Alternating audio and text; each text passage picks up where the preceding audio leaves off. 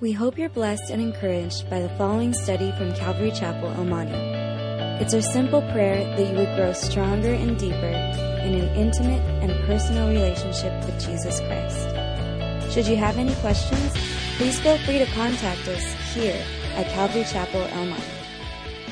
Esther chapter 4, as tonight we'll learn through the life of Esther that if you care, you will dare. As a matter of fact, Helen Keller even said that life is either a daring adventure or nothing at all. Unfortunately, most of us like to play it safe. There's no real caring, there's no daring, there's no risk-taking, there's no steps of faith.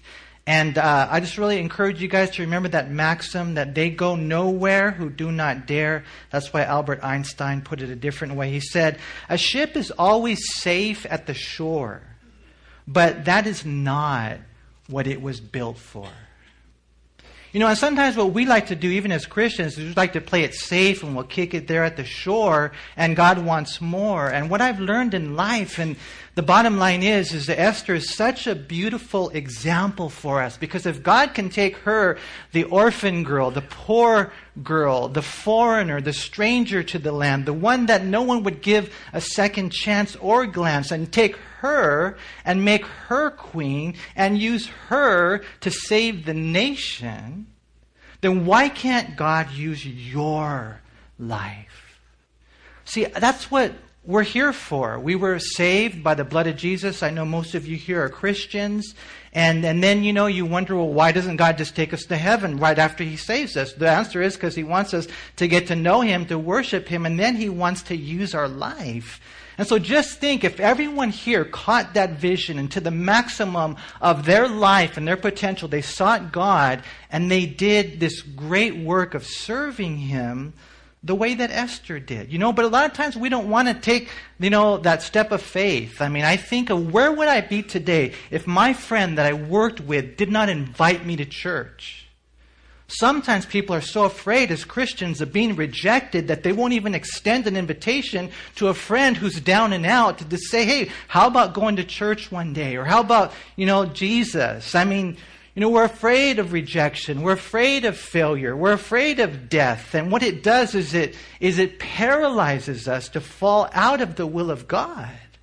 You guys, I just pray you would know that our God is alive and well, and He wants to use us. And all of us really have to have that simple, I think the motto of Samuel is, here am I. Isaiah, here am I, send me, Lord. That's who Esther was. And we see in our story today, really it kind of takes heart, especially towards the end of the chapter. But we start in verse 1, where the Bible speaks of Mordecai. It says, when Mordecai learned all that had happened, he tore his clothes and put on sackcloth and ashes and went out into the midst of the city. He cried out with a loud and bitter cry. He went as far as the front of the king's gate, for no one might enter the king's gate clothed with sackcloth. And in every province where the king's command and decree arrived, there was a great mourning among the Jews, with fasting, weeping, and wailing. And many lay in sackcloth and ashes. Now, most of you here probably know the background to Esther, but just in case you don't, just to kind of bring you up to speed, what had happened was, this guy Haman rose to power, and he was really representative of the devil, a perpetual enemy of God's people. And because of the fact that Mordecai, who was a Jew, didn't bow down to him, he said, you know what, we need to do this plan so that we can exterminate, wipe out not just Mordecai, but all the Jews. We're going to set a day where we're going to get the whole wide world against them, kill them, make it legal, and then plunder all their goods. What it was, it's the agenda of the enemy. It's been that way ever since the Jews began, that he wanted to wipe them off the face of the map, right? And so, when the word gets out, it becomes published law, it's legal. Mordecai finds out, and what we see is that, the decree goes out, and then the cry goes up. You know, the day is set for really the whole wide world to go against the Jews, to kill them, undoubtedly now convinced that the king says it's a good thing, that it's legal, and in the process, everyone can become rich. It was kind of like the Nazis saying that the Jews are bad, let's kill them. Okay, same thing. And so, Mordecai, when he finds out the plan, he's mortified. He tears his clothes.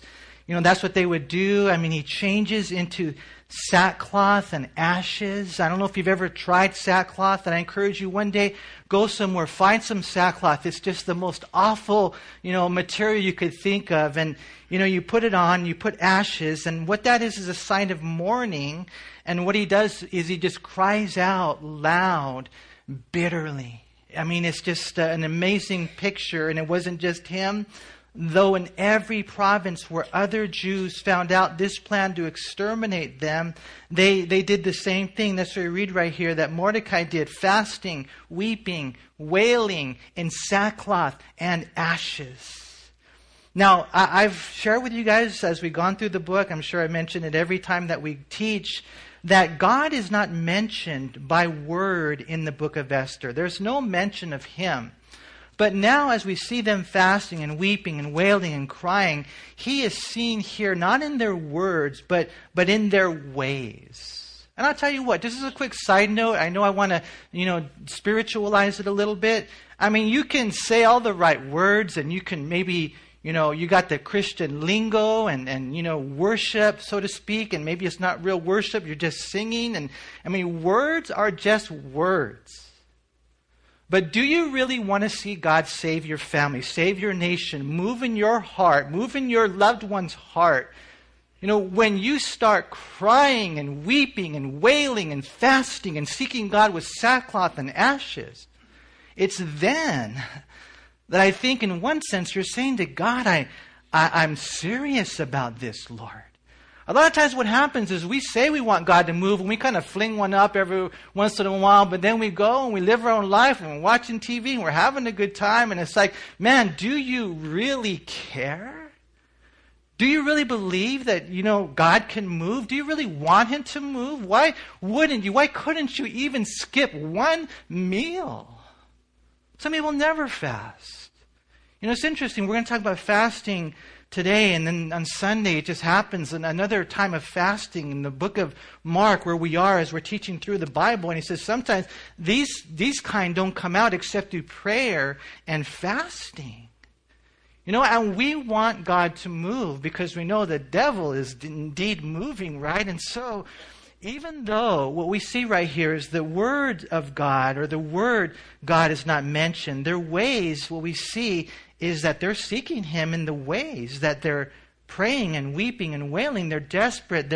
I think as I was reading through commentaries, they were even saying that they're repentant. I mean, they know they need God. It was more than surface stuff, more than superficial sentiment. I mean, their actions are now lining up. It was truly coming from the heart, you guys. And sometimes, if we're really sincere, this is what we will see. You see, the Jews were under this death sentence, and that has a way, kind of of waking you up, right? I'm reminded of that passage in the book of Joel. I'll read it to you. It's Joel 2, in verse 12 through 14. It says, "Now therefore, says the Lord, turn to me with all your heart."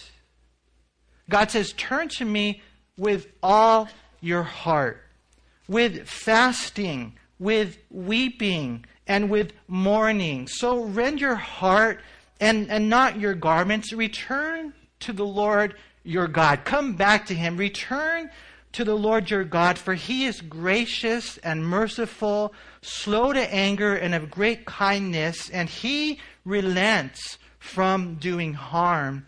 Who knows if he will turn and relent and leave a blessing behind him? And we can take that, and I think we can apply it into our lives individually. But I was thinking of our nation. I was thinking of the United States of America. And I think all of us here would agree that we deserve to be judged. Remember Billy Graham? He said if God doesn't judge, the United States of America, he has to apologize to Sodom and Gomorrah. I mean, in that sense. But what if? What if? He says, who knows if he will turn and relent and leave behind a blessing because you caught the vision, because we caught the vision, because God began to stir us up by His Spirit, because we turn to Him with all of our heart. We're not just plain church. We love Him and we believe that He can do a great work. I don't know what God will do. And I can take that, and then we can apply it to your life personally. I mean, hopefully all of you here are doing good with God. You love God. You're praying and seeking Him the way that you should. You're living and loving and all that kind of stuff. But what if there's a couple of you here, you're struggling, and God is saying tonight is the night that you get your life right. Tonight is a night where all you got to do is you turn back to God. This is the type of God He is. He's gracious. He's slow to anger. He's merciful. And what God will do is God will just bless you with a new beginning here tonight. Maybe it's time that tonight's the night for someone here to turn from their sin and to return to God, to fast and weep and mourn, and, for us to get on our knees and to change. Who knows? Maybe God is ready, willing, and waiting for that change, and that will change His mind and then leave behind a blessing rather than a trancazo. We just know it's in the Lord's will, right? And so what we find right here, if we're serious, God will see. Not only will God see, but others will take notice. And so we read here in Esther 4, in verse 4, it says, "So Esther's maids and eunuchs came and told her, and the queen was deeply distressed. Then she sent garments to clothe Mordecai and to take his sackcloth away from him, but he would not accept them. Then Esther called Hathach, one of the king's eunuchs, whom he had appointed to attend her, and she gave him a command concerning Mordecai to learn what and why this was. And so Hathach went out to Mordecai in the city square that was in front of the king's gate, and Mordecai told him all that had happened to him and the sum of money that Haman had promised to pay into the king's treasuries to destroy the Jews. He also gave him a copy of the written decree for their destruction, which was given at Shushan, that he might show it to Esther and explain it to her, and that he might command her to go into the king to make supplication to him and plead before him for her people." And so Mordecai is weeping and wailing and crying, and he's dressed in sackcloth and ashes. Esther finds out about Mordecai, and she, the Bible says, was deeply distressed. And so she sent him a change of clothes, but he wouldn't change. And so Esther calls one of the king's eunuchs who had been appointed to her, a man by the name of Hathach, to go and to find out, what's up with Mordecai? Why is he acting like this? And so we read in verse 7 that Mordecai told him everything, including the money that Haman had lobbied, and had bribed the king with. We believe it's probably about 3/4 of what they would have taken in the entire year. That's how much money he gave to the king in order to have this whole thing take place, so that he might, notice again it says there in verse 7, destroy the Jews. You see, and that's the war that we're in, you guys. That's the battle, It's not just, whether or not they're going to have like a good life. It's whether or not they'll have life after death. It's a matter of, the Bible says in John 10:10, the thief has come to steal and kill and to destroy. That's the agenda of the adversary. But Jesus said, I have come that they may have life, and that more abundantly. And so Mordecai tells her the whole thing. He also gives Hathach a copy of the document that had been sent out, because he wanted her to fully understand that all the Jews were in jeopardy. And Mordecai told Hathach, he said, I want you to tell Esther to go in to the presence of the king and to plead for her people. And so we read in verse 9, so Hathach returned and told Esther the words of Mordecai. And then Esther spoke to Hathach and gave him a command for Mordecai. And she said, all the king's servants and the people of the king's provinces know that any man or woman who goes into the inner court to the king who has not been called, he has but one law: put all to death, except the one to whom the king holds out the golden scepter, that he may live. Yet I myself have not been called to go in to the king these 30 days.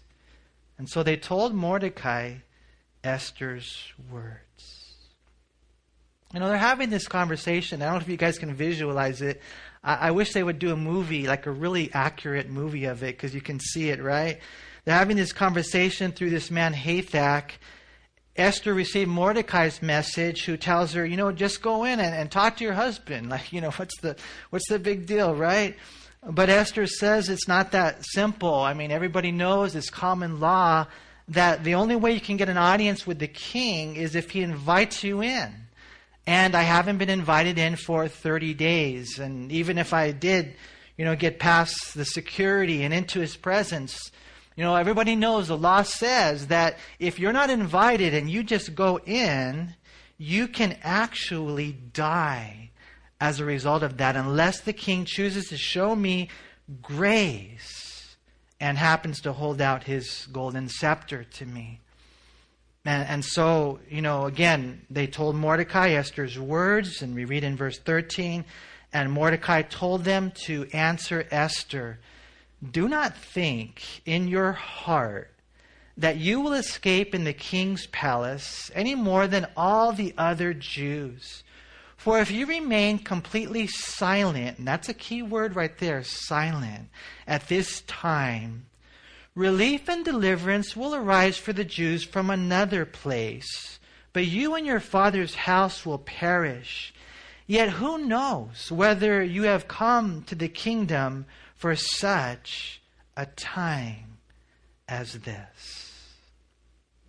And this right here, to me, is like the heart of the message, you guys. It's almost like the heart of the whole book, I mean, this right here, it hits home with me. I think in looking at this section of Scripture, we can really move from that point there in verse 14. I think it all starts with Mordecai, I think, coming to the inclination, the realization that Esther had been placed there by God.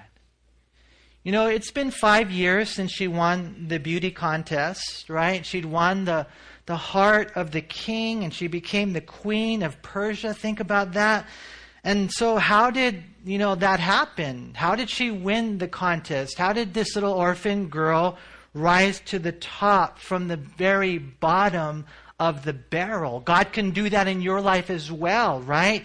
And so, you wonder how, and how does she go from, obscurity to royalty? And Mordecai knew the answer. It's God, right? It's God. But that's not the only question you need to ask. Not just how, but here's probably the more important question. Why? Why? Is it so that she could have all her beauty treatments? Is it so that she could live this wonderful, lush life of comfort? Is that why God elevated her and gave her that position to be the queen of Persia?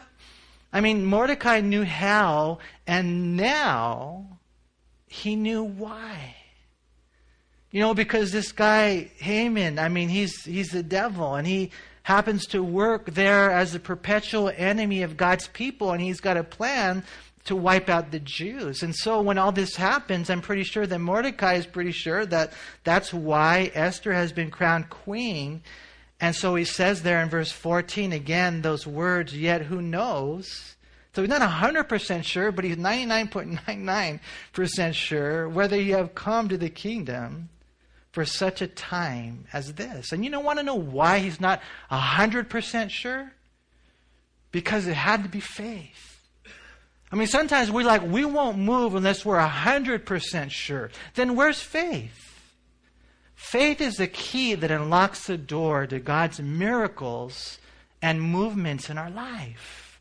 We put the evidence together, and and we know as we study the world that we live in, man, it's just such an amazing world, so marvelous. All the billions of galaxies and the gazillions of stars, and we study astronomy, we study biology, we look at the cells, we look at creation, the odds of life on planet Earth, and we put all the evidence together, and we just know that there's a God. It takes more faith to believe that all this is an accident than it does to believe in a theistic creator who made everything.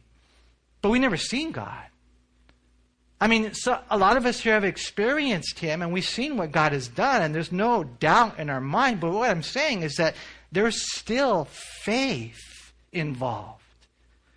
And right here, when Mordecai is putting all this together, I think that's where he's at right here. I'm pretty sure he says that that's why you are where you are right now. That's why. I mean, in one sense, this would be the time of her life. This was, in one sense, the moment that she was made for. Not to sound all dramatic, you guys, or anything, but it's probably too late for that, huh? I mean, I like stuff like that. I like when we're talking about the disciples' destiny. I love it. Life to me, we try to enjoy every moment that we live, I mean, I thank God for, all the things that have happened in my life, and I just praise Him for every day, man. But granted, there are some moments, there are some exchanges in conversation, there are some times of prayer where God has gotten a hold of my heart and He's changed everything. There are some moments that are definitely, more meaningful than others. You see, and that's where Esther's at now. It says, yet who knows whether you have come to the kingdom for such a time as this. I mean, this was now her time. This was now the moment that she was made for. And you guys, we will cross bridges like that. We will go through testings like that. And a lot of times what happens is Christians, they don't pass that test. For us, prayerfully our heart is right and God just shows us grace, that when we're there, I mean, we'll go forward. I don't know about you, but I believe in God's desire, dream, and destiny for all of us. I really do. There's that beautiful passage in the book of Acts, chapter 17 and verse 26. The New English Translation says, "From one man He made every nation of the human race to inhabit the entire earth, determining their set times and the fixed limits of the places where they would live." God, the Bible says this is, God saying, this is when I want you to live, and this is where I want you to live. I think of that all the time in my own life. I think about, where I was born and then kind of where I was brought up and the neighborhood I was in and how God, I was in Almani, but I wasn't here for a long time, but I was here long enough. I was here long enough for it to find a special place in my heart. Right? And then I went and I got all that other stuff that went on, but man, He had already planted something in my heart. He knew where I would be born, where I would be raised, because of the reasons that He has. And for you, so many things that God is stirring up. I'm so excited about these missions trips to Mexico and Nepal and Cambodia. We're going to Cambodia in June, and it's such a blessing to be able to go there. But when you begin to see how God puts all the pieces of the puzzle together, and you can see people like Esther. You can see people where God would use them. And for us, we got to be open. You're like, no, I don't do missions trips. Why not? Well, it's, basketball game, or, I don't know. I mean, I don't got the money. Oh, really? You don't got the money? You mean God doesn't have the money? Is that what you're trying to say? Or you'd rather spend it on other things? A lot of times that's a problem. Well, I don't think God can use my life. I mean, bottom line is none of us are able. None of us are worthy. I promise you that if you take a step of faith, God will blow your mind. God will work in you. You'll never be the same. God will use you. You know, this is where we live. I believe, and not only that, Almani or whatever, but America. Do you know how rich you are in comparison to the rest of the world? And what do we use all that money for? One day we're going to stand before God and we'll give an account. And I'll tell you what, if you can't go, if you're like, man, I just can't go, I'm physically not able to go, my job won't let me go, whatever, if you can't go, then maybe you can send. But see, all this is like, man, Esther, wow, this is what you were made for. This is your beauty, shining now as God has put you in this place to make that difference. God has put us exactly where He wants us to be, when He wants us to be there. And we need to embrace that. And we need to go on and to do our best to discover that. I truly believe with all my heart that we were saved to serve. Is that your life? I mean, some people will say, well, you're a pastor, you're supposed to be like consumed with the ministry. No, just being a pastor means that's my specific place in the body. We're all supposed to be consumed with the ministry. I mean, we're all supposed to have eyes to evangelize. We're all supposed to be reaching out to the lost to find out what our gifts are and, discover, develop, and deploy. We're all supposed to be busy about His business.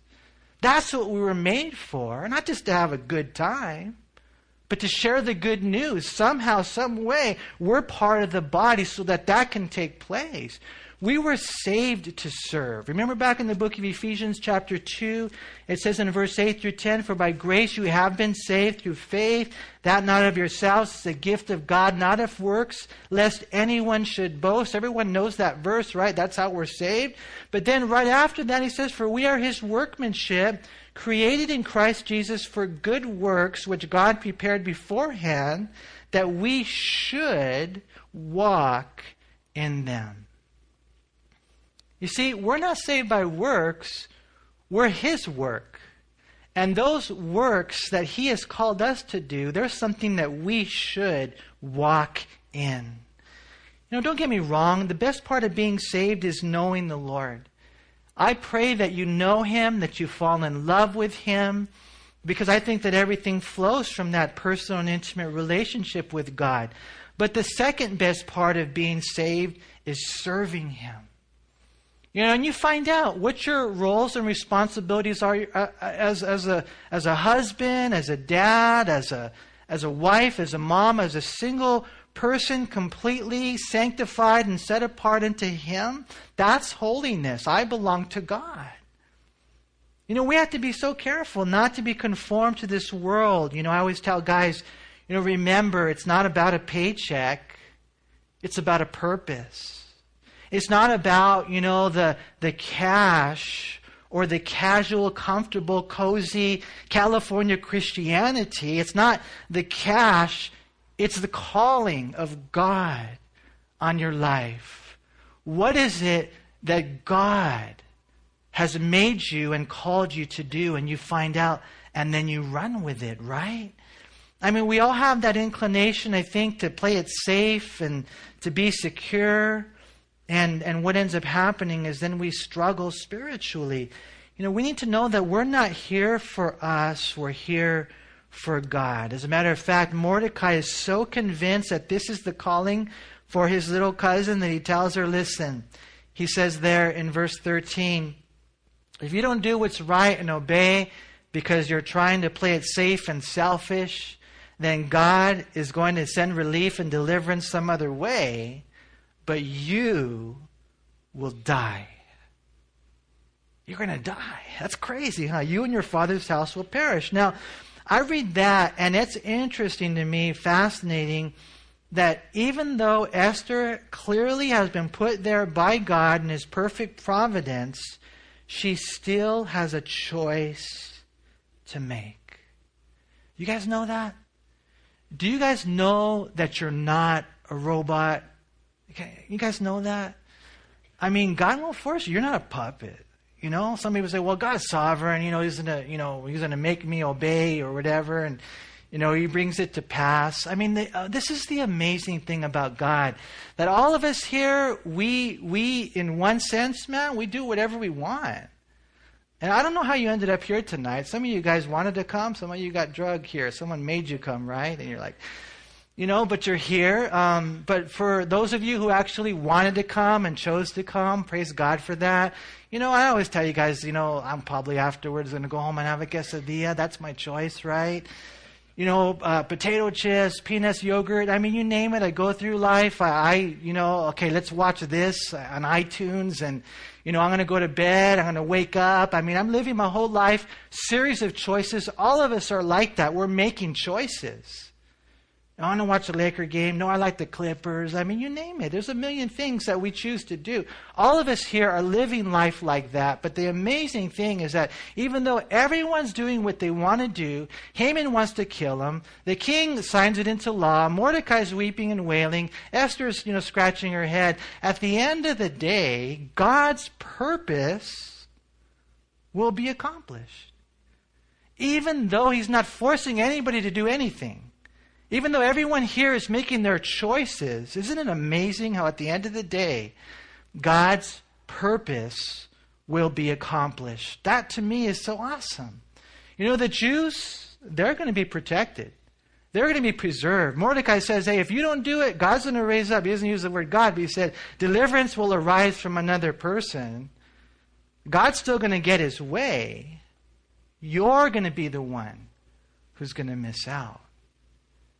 And that's a trip to me, I mean, Romans 8:28 says, all things work together for good to those who love God and who are the called according to His purpose. And what that means, I mean, I think ultimately what that means is that one day, you guys, when we're home in heaven, not one will be missing. That's God's overall providential plan. When we look at this right here, we see that this is the ultimate meaning of Romans 8:28. Mordecai does his best to convince Esther that this is the real reason she's been swooped up and taken into the kingdom for such a time as this. And it's not necessarily even that God needs her. Like God's pacing back and forth and crossing His fingers and hoping that she'll come through because otherwise He doesn't know what He's going to do to preserve the race. It's not like that. The primary question is, do I want to please God and be used by Him? You see, at the end of the day, Mordecai trusts God to accomplish His will, right? But did you notice that even in that trust, there's an urgency? Did you notice that? Even though he knows it will be done, they will be saved. Did you guys notice that there's an urgency here? He's weeping, he's wailing, he's crying with sackcloth and ashes, he's praying, and he's just trying his best to be an influence to Esther as he sees it with God's eyes. He sees it. That's why she's there. I mean, to me, that is awesome when you have that theological balance, I mean, some people take the sovereignty of God to a place that it doesn't belong. I'm reminded of the true story of William Carey, who wanted to be a missionary to India. And so one day he goes before the board and he says, hey, I want to go to India. I want to share the gospel with them. I want people to get saved. And you guys remember the classic response there from those board, those Calvinistic, theological, guys. What did they say? They said, young man, sit down. When God pleases to convert the heathen world, He will do it without your help or mine. And what was happening was they believed so much in the sovereignty of God and Calvinism, and it's going to get done, that they themselves did nothing. They just said, sit down. Shut up. And I thank God that William Carey didn't listen to them. He became, a lot of people would give him credit as a vessel that God used as the father of modern day missions. Because, yeah, we believe in the sovereignty of God, yeah, but it doesn't take away the urgency within our heart. You know, we pray as if it all depends on God, and we work as if it all depends on us. And that's kind of the way we find that balance. It's God exercising his sovereignty combined with man rising to his responsibility. Neither is violated. And at the end of the day, the only question is whether or not you and I will be involved. He says, Esther, Mija, I'm not 100% sure, but I'm pretty sure you've come to the kingdom for such a time as this. And in all reality, those words can be directed to you and me. I mean, I think they can, if I could just say them to you. Who knows whether you've come to the kingdom for such a time as this. You know, and I know it's tough, you guys. You know, how many of you here, you probably feel that you're not worthy? Okay, join the club, man. I'm not worthy. I blow it sometimes with my wife. I don't take it wrong. I don't take it lightly, but you know, I'm not worthy. I'm not able, right? You know, and this, man, the enemy will do whatever he can to just keep you stuck in your seat. He'll just say, sit down and stay down. It's so much easier to stay seated. It's so much easier to stay silent. It's so much easier just to stay alive. I mean, that's what Esther could have done. I mean, stay seated, stay silent, stay alive. That's what she would be thinking in her heart. But the truth is, you know, some people, they don't want to go on maybe an overseas missions trip. Why? Because they're afraid to fly. You're not afraid to fly. You're afraid to die. But you shouldn't be afraid to die, because if you're a Christian, you're bathed in the blood of Jesus. What's going to happen to you when you die? Man, I can't wait to go to heaven where pizza will be good for you. I cannot wait. I look forward to that day. You know, we're not afraid to die, right? We're not afraid, man, to be moved out of our comfort zone. Some people don't want to, you know, inch any further in the ministry involvement, and they definitely don't want to go deep. And yet God says that's the only place to be. You guys, I pray that this is not just like a part of your life. You know, God's got like a part of my life. No, God is all of your life. He loves you. He made you. Some of you here, you're weird.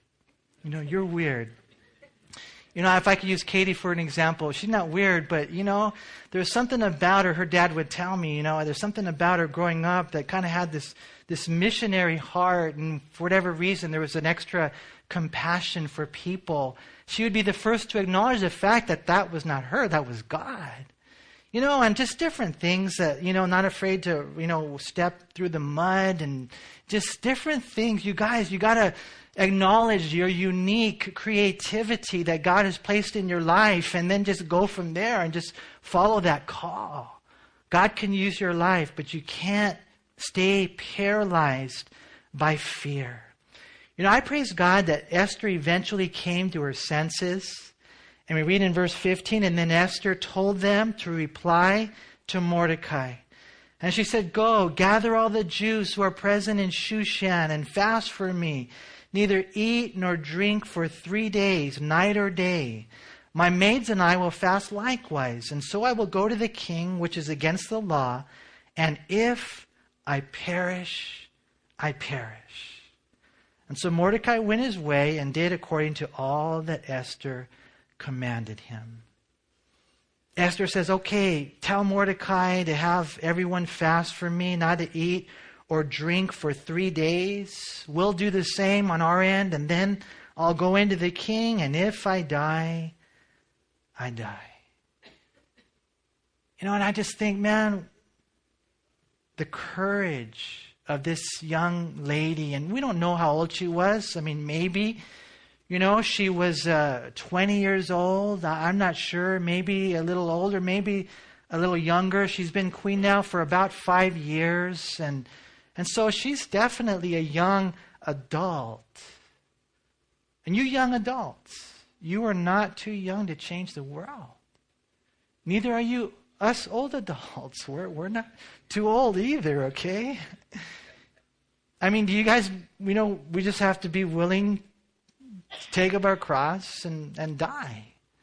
That's the bottom line. I think of her going into the king's presence. It reminds me a little bit of Moses going before Pharaoh, or David, battling Goliath, or Paul on his way to Jerusalem. If you guys remember that story, God had called Paul to Jerusalem, and a lot of Christians were trying to convince him not to go, right? And they were just telling him, hey, chains and tribulations await you if you go that route. But Paul said in Acts 20:24, but none of these things move me, nor do I count my life dear to myself, that I may finish my race with joy and the ministry which I have received from the Lord Jesus to testify to the gospel of the grace of God. This is the ministry that God gave me. And I don't care if I die, my life is not dear to myself. Nothing will stop me. Nothing will move me from what God made me to do.